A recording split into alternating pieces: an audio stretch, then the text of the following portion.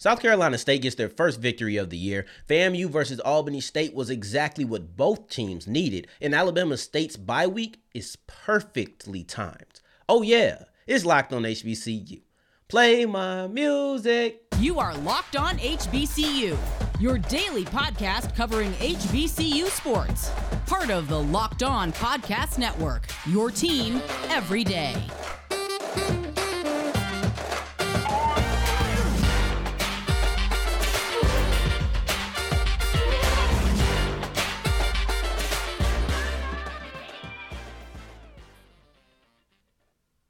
What's going on, family? Welcome back to another episode of the Locked on HBCU podcast, your number one. Daily one-stop shop for everything HBCU athletics, Monday through Friday, part of the Locked on Podcast Network, your team every day. And I, of course, am Darian Gray, a.k.a. the Mouth of the South, Texas Southern alum and former TSU Herald Sports editor. Thank you for going on this journey with me, making Locked on HBCU your first listen of the day every day. And remember, just because the mic cuts off does not mean that the journey's over. No, I think you guys should know this by now. It means it's time to follow me on Twitter at South Exclusives, and you can see that lower third right there below. Now, with that being said, let's hop right into the action.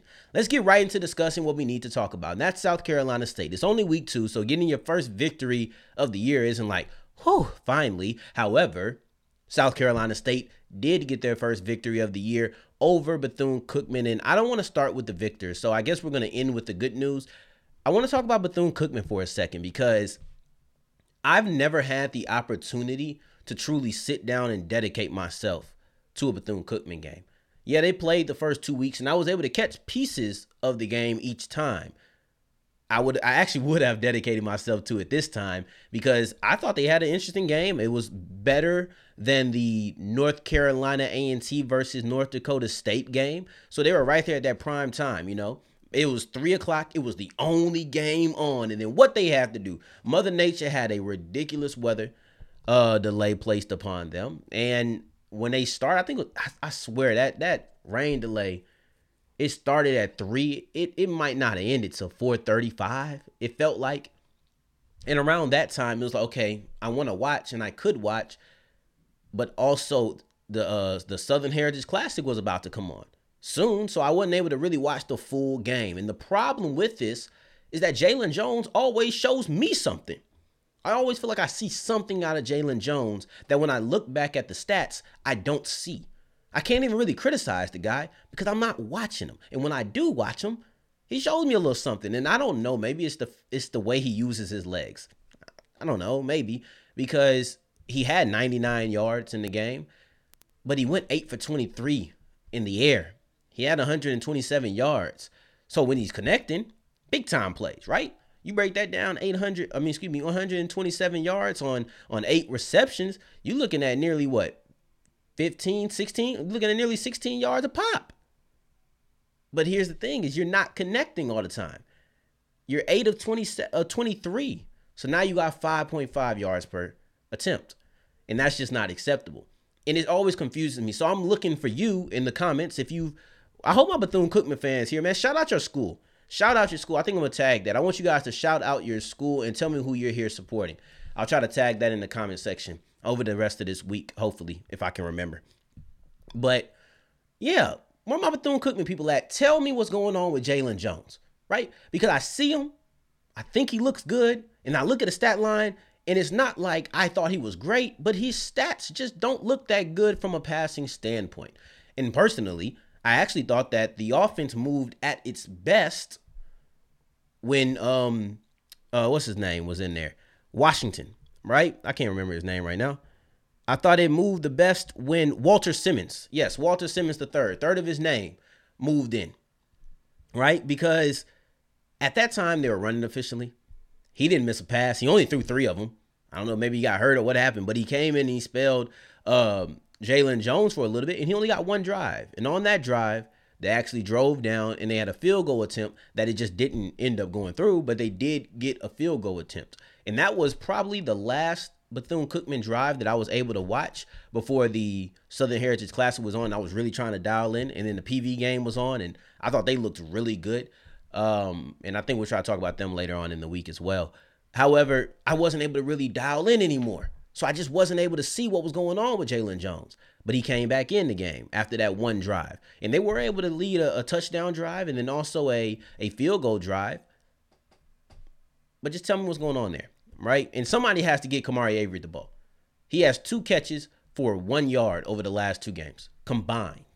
1 catch this game for 4, 1 catch last game for -3. This is your star tight end. This cannot be happening. This is absolutely unacceptable. But I also have to give some credit to South Carolina State. And let's switch over to the defending champions, who, admittedly so, I don't think we've even talked about so much on this show. They deserve a lot of respect, you know? They came and they played Central Florida last week. Yeah, so they played Central Florida. It was a bad game, but I'm not taking too much from it. What do when they go against an FCS opponent? They come and they run away with it. It was a close game for a while, and then later on in the game, they really began to run away with it. They won this game like it was the 1980s, 1970s. Running defense. That's it. That's how you won. Running defense. Kendrell Flowers, BJ Davis. Running and defense. Right? So when you look at what they were able to do on the ground, Kendrell Flowers had 157 yards on 16 attempts. So you're looking at nearly 10 yards of pop for him. 2 touchdowns. Had a long 67-yard touchdown run. He was really playing well and he was effective, and that's how they were able to get it. He had one on the goal line where it's not easy money. It's never easy money when you're on the goal line. You love showing that ability to operate within the 5-yard line, because a lot of offenses, not a lot, but some offenses, they struggle when you get them down within the 5 because now their offense is compressed. There's not as much room. All the safeties can sit because it's only 10 yards that you can really throw to, right? You got 10 yards of an end zone and 5 yards of your of actual game play. And they're trying to force you to throw within those 5 yards while sitting on the back 10. So overall, they showed the ability to get in, and they were able to execute on the goal line. Now, other than that, he did have the big 67-yard run, but he wasn't the only one when we're talking about running the ball. Then you look at Ja'Cory Benson, who also had 5 yards to carry, a big 5, right? Nothing greater than a 5. We know this. But they were getting what they wanted on the ground offensively on Saturday. Now, you get to the other half of that. It's defense, suffocating defense. We just talked about some of the struggles of Bethune-Cookman. And I know I placed them on Bethune-Cookman and placed the ownership on them, but let's remember that great defense is going to cause offensive struggles, and that's just the way that it is, right? So let's give a little bit of credit to them. Kamari Avery was not able to get open because South Carolina State probably keyed in and knew, I'm not going to let this guy beat me. Still, you want to see them try to force something, get the guy some kind of looks. I don't know, but you got to do something because unacceptable, right? But let's keep going because I thought they played really well. And when it was time to run away with it, they ran away with it at the very end, right when Bethune-Cookman got maybe a little bit of a breath, like, whew, okay, I can do this, right after they scored the touchdown to get to 9 points. Well, then in comes South Carolina State with their best pass of the day, by far, not even close. Shaq Davis catches his only reception of the day, and he takes it 87 yards. So, and it was mostly run. It was a catch, broke a tackle, and he ran for the majority of that, and he showed why he had big playability. And then defensively, they really hammered it home with BJ Davis, Big 5 alumni again. Let's just remember that Rule 5 on his chest, linebacker, so show love to him. If y'all get annoyed with me saying Big 5 alumni, all right. Sorry, but Big 5 alumni. I think I'm gonna start that this year. Or anytime a player who wear 5 and he makes a play, I might just go and give him a shout out. It's my favorite number. Anywho, BJ Davis had a pick 6, which was his second interception of the day. And those series were back to back, where you had Shaq Davis's big time catch and run. Then you had BJ Davis's pick 6, and that just put it all the way out of reach. And that was really in the last 4 minutes, where Shaq's touchdown catch was probably like a dagger, but then like if the dagger was in their chest, BJ Davis's pick 6 pushed it all the way through. So that's kind of what really was. Also, shout out to BJ Davis, because both of his interceptions are actually the only interceptions that turned into points. South Carolina State was able to force 4 turnovers on the day. One led to Kendrell Flowers' 1-yard touchdown, and the other was a pick 6. Other than that, the other 2 actually did not turn into points. So, oh no, I'm lying. Oh, no, yeah. I think those are the only 2 that turn into points. But yeah, so overall, it was offense and defense, but really just the running game and a really stout defense. The offense was able to come alive late in the game, and hopefully that connection with Shaq Davis is something that persists for the rest of the season, something they really get on timing with. It's only week 2, guys. So people are still going to be trying to work to get towards that. Now, I say it's only week 2, but that does not stop me from feeling like Albany State versus Florida A&M was a really big time game for both schools. And I'm going to tell you why and why I think that both teams achieved what their objective was on that Saturday. But before we get into that, let me tell you about Upside. I don't know a soul who enjoys to go to the pump. I don't know a single person who's like, oh yeah, I love getting gas. Gas is significantly too high. Most people try to avoid driving because gas is that high. Well, here's a little way to take it down and a way to make sure that things aren't hurting your pockets as much. That's the Upside app. I've taken advantage of this anytime I get to the pump because why not save money on something I'm going to have to do? To get started, you want to download the Upside app, use the promo code LOCKED and get $5 or more cash back on your first purchase of $10 or more. Once you claim the offer at wherever you're going on Upside, use the check-in at the business, pay as usual with your card. It has to be in a card form. Otherwise, you're not going to get anything for this. And then also, just pay. And then you'll be able to get the $5 back that I got on my gas fill up, right? So download the free Upside app and use the promo code LOCKED to get $5 or more cash back on your first purchase of $10 or more. That's $5 or more on your first purchase of $10 plus. Use the promo code LOCKED.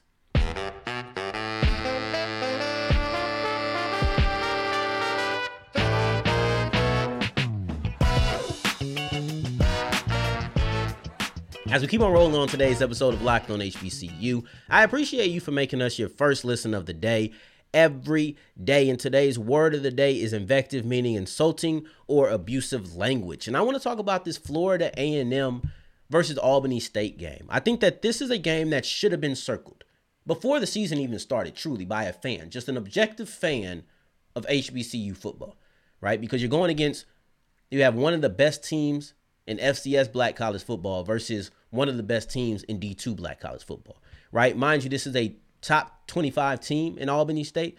This is a team that made the playoffs in FAMU last year. So you should have had this circled.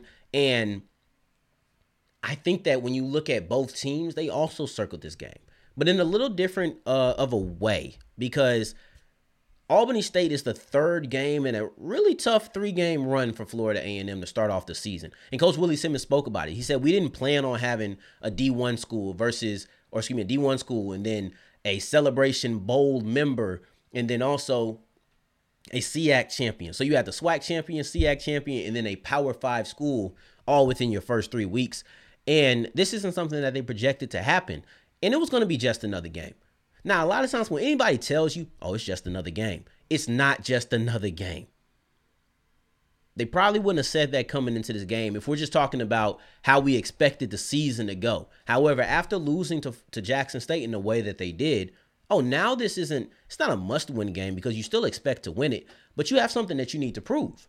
And unlike at the beginning of the year, where you just felt like, okay, this is going to be a tough game, no, now this is a bounce back game. I need to be able to show that shellacking from last week is not who we are.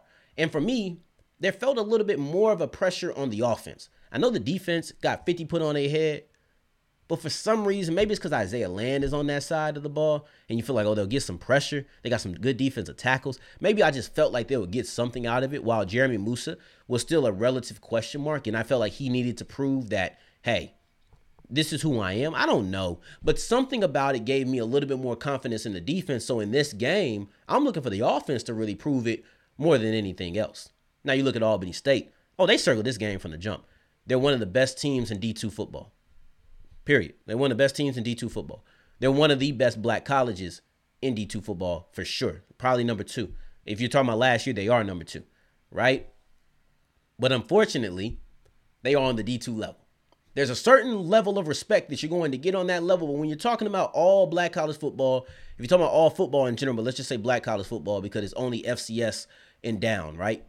There's a certain amount of respect that you're going to get, but there's also a certain amount of hesitation that anybody's going to have to crown you. So now you need to come up and you need to beat one of these teams, or at least show who you are. It's another level of respect when you show that you can go toe-to-toe with FAMU. So that's what they're trying to prove. They're trying to prove that, hey, yeah, we're good, but we're good. You understand? So that's what they're trying to achieve. And let's start off with Albany State because To me, they achieved everything that they were reaching for. If you're looking at what their ultimate goal was, and that's to show they can compete, they did that. The first 2 drives, stalled out FAMU, had an interception in that drive. They actually got on the board first, right? So that defense showed they could handle up for a little bit. Things started going for FAMU for sure, and we're going to talk about that when we get to the Rattlers. However, when you're looking at the Rams, well, I'm saying that in the second half, you forced 2 field goals. So you bend, but you didn't break. And these are things that I can take away. It's about learning experiences when you're shooting up, right? And especially when you're out of conference. But when you're shooting up, it's about that. Like if Jackson State is the best team in the SWAC, you take whoever the worst team in the SWAC, it ain't a learning experience when you're going against Jackson State. This game actually means something. This game actually could go against you, right? It actually counts for something that is going to be impactful at the end of the year. However, Albany State losing to FAMU don't mean nothing. They actually got the running game going. I thought they looked decent on the ground. They had Cam Ward, who was able to find some success. And late in the game, they actually got a touchdown run. Touchdown run. The drive before that, they were able to get close. They got to like the 11-yard line, but they were trying to get a touchdown because they needed to come back. So they could have kicked a field goal, could have had more points on the board, but they didn't because of that reason. I thought Albany State did what they needed to do. I thought they did exactly what they needed to do offensively and defensively, show that they could get some momentum on both sides of the ball. But then FAMU, they needed to bounce back. And it was a struggle at first. It was kind of all right, it's a continuation. Jeremy Musa just threw another interception. But after that, he was safe with the ball. He didn't throw any picks. You're looking at they got a little bit of the running game going as well. And they scored on basically every single drive after that. I credit the last 2 drives that they got stopped to the fact that they were just trying to run out the clock. But overall, they played good offense. So give me that. I will take that 9 days or I'll take that anytime 7 days out of the week. There's not 9 days in the week. At best, I can press for 8, but there is not 9 days left in the week or in a week period. I don't know where I got that one from. But yeah, overall, I just thought that they did a really good job bouncing back. I thought they did a really good job showing that we had a bad week 1, sorry. And then also we had a rough start to the game, but we were able to bounce back. So I'm taking off that rough start for them because now you showed the resilience that I was looking for coming into the game. You just showed it within the game. So I'm okay with that. And that's exactly what I needed. Albany State showed, oh yeah, we really are good. We can still play. We might have lost, but we can still play with these teams. And then FAMU showed that, yeah, we can bounce back. We can show resilience after last week's game. So I appreciated that. And going forward, we're going to be talking about an early bye week that I typically despise. But for Alabama State, I think it is absolutely perfect.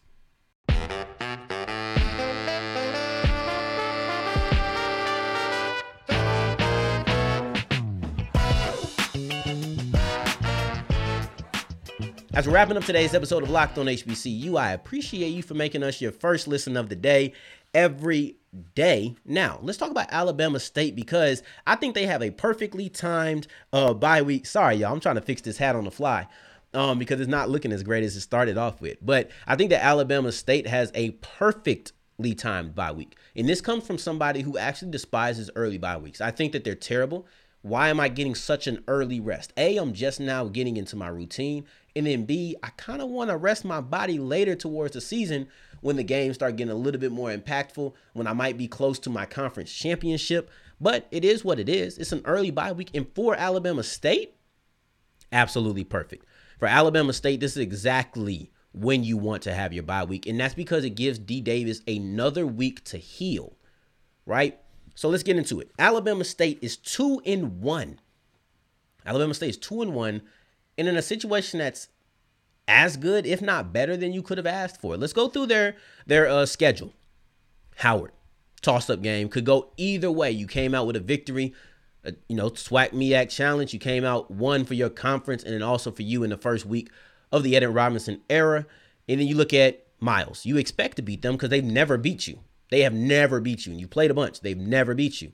But your quarterback goes out on the second drive. And they played you pretty close last year. So you're looking like, but you come out with that victory. Good win. UCLA, you weren't winning that game. It was going to be a huge upset if you were able to win that game. You didn't. It is what it is. 2-1 is about as good as you could have asked for. I think you expected 1-2, 2-1. If you were anything less than 1-2, you're highly disappointed. If you're 3-0, you're like through the roof. But to be 2-1 and not have your backup or not have your starting quarterback for the majority of that, I think is a pretty good W for your team. Now, you go into a bye week 2-1. This is what you want. But what about your quarterback? Because let's rewind. Because I said you didn't have your quarterback for most of it. So what's wrong with him? Well, he has an injured right shoulder. And I do want to read some of the things that the Montgomery Advisor put out, because I think that really showcases why it's not that big of a deal. It's genuinely not. So they're talking about D. Davis and if he'll play against UCLA. That was the third game. He got hurt in game 2. So Eddie Robinson says he probably could have played through it if the stakes were higher. That's important because this injury is something you can persevere through.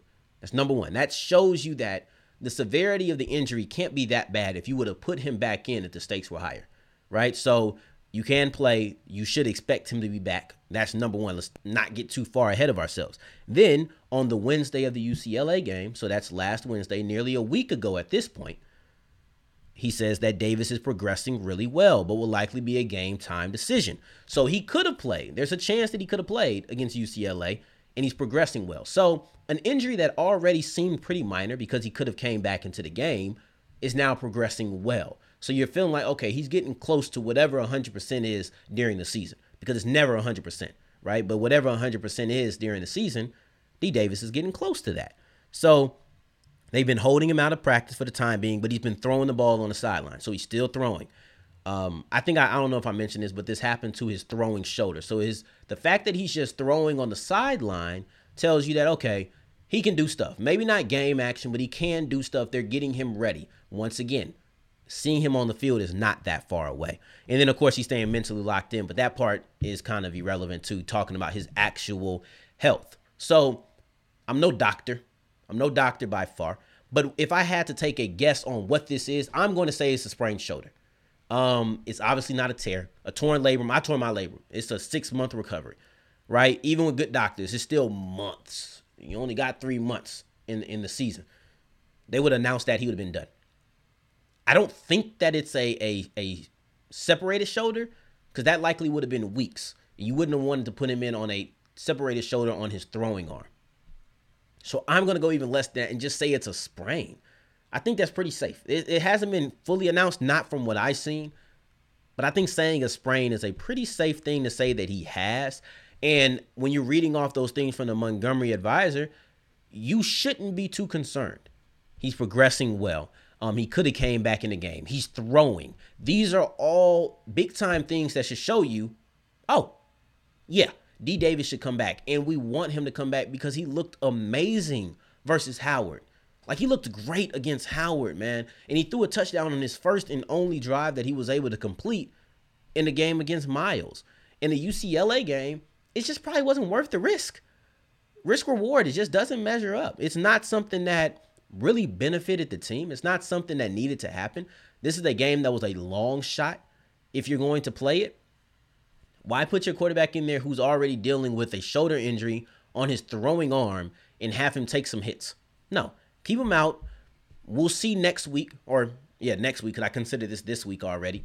They're going to have a bye week, another week to heal. You could hold him out of practice again reasonably. I would. And then I would just try to put him back on the field maybe whatever the last day of practice is this week or the first day of practice next week, because now we're going to get into, all right, now you should be able to play. You're going to have about 3 weeks of rest before you have to play another football game. And this is an injury that you could have came back from basically immediately. I don't think there's any reason to worry, but that bye week does give a little extra cushion, a little extra ability to be comfortable for all of my Alabama State fans. And for that reason, I hate early bye weeks, but this one is perfectly timed. I appreciate you for making us your first listen of the day. Every day on tomorrow's episode, we're going to talk about Prairie View and why I might have underestimated their placement among the best teams in the SWAC West. Now, for your second listen of the day, make sure you are checking out our conference shows. Locked on ACC, Locked on Big 12, Locked on Pac-12, Locked on SEC. Go check out all of our shows because we are a conference show on Locked on HBCU technically. So go, and we have Locked on Sunbelt now.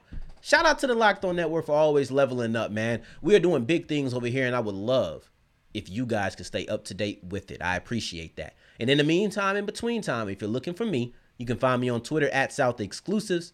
Until the next time that we hear each other, family, take care, stay blessed. Peace.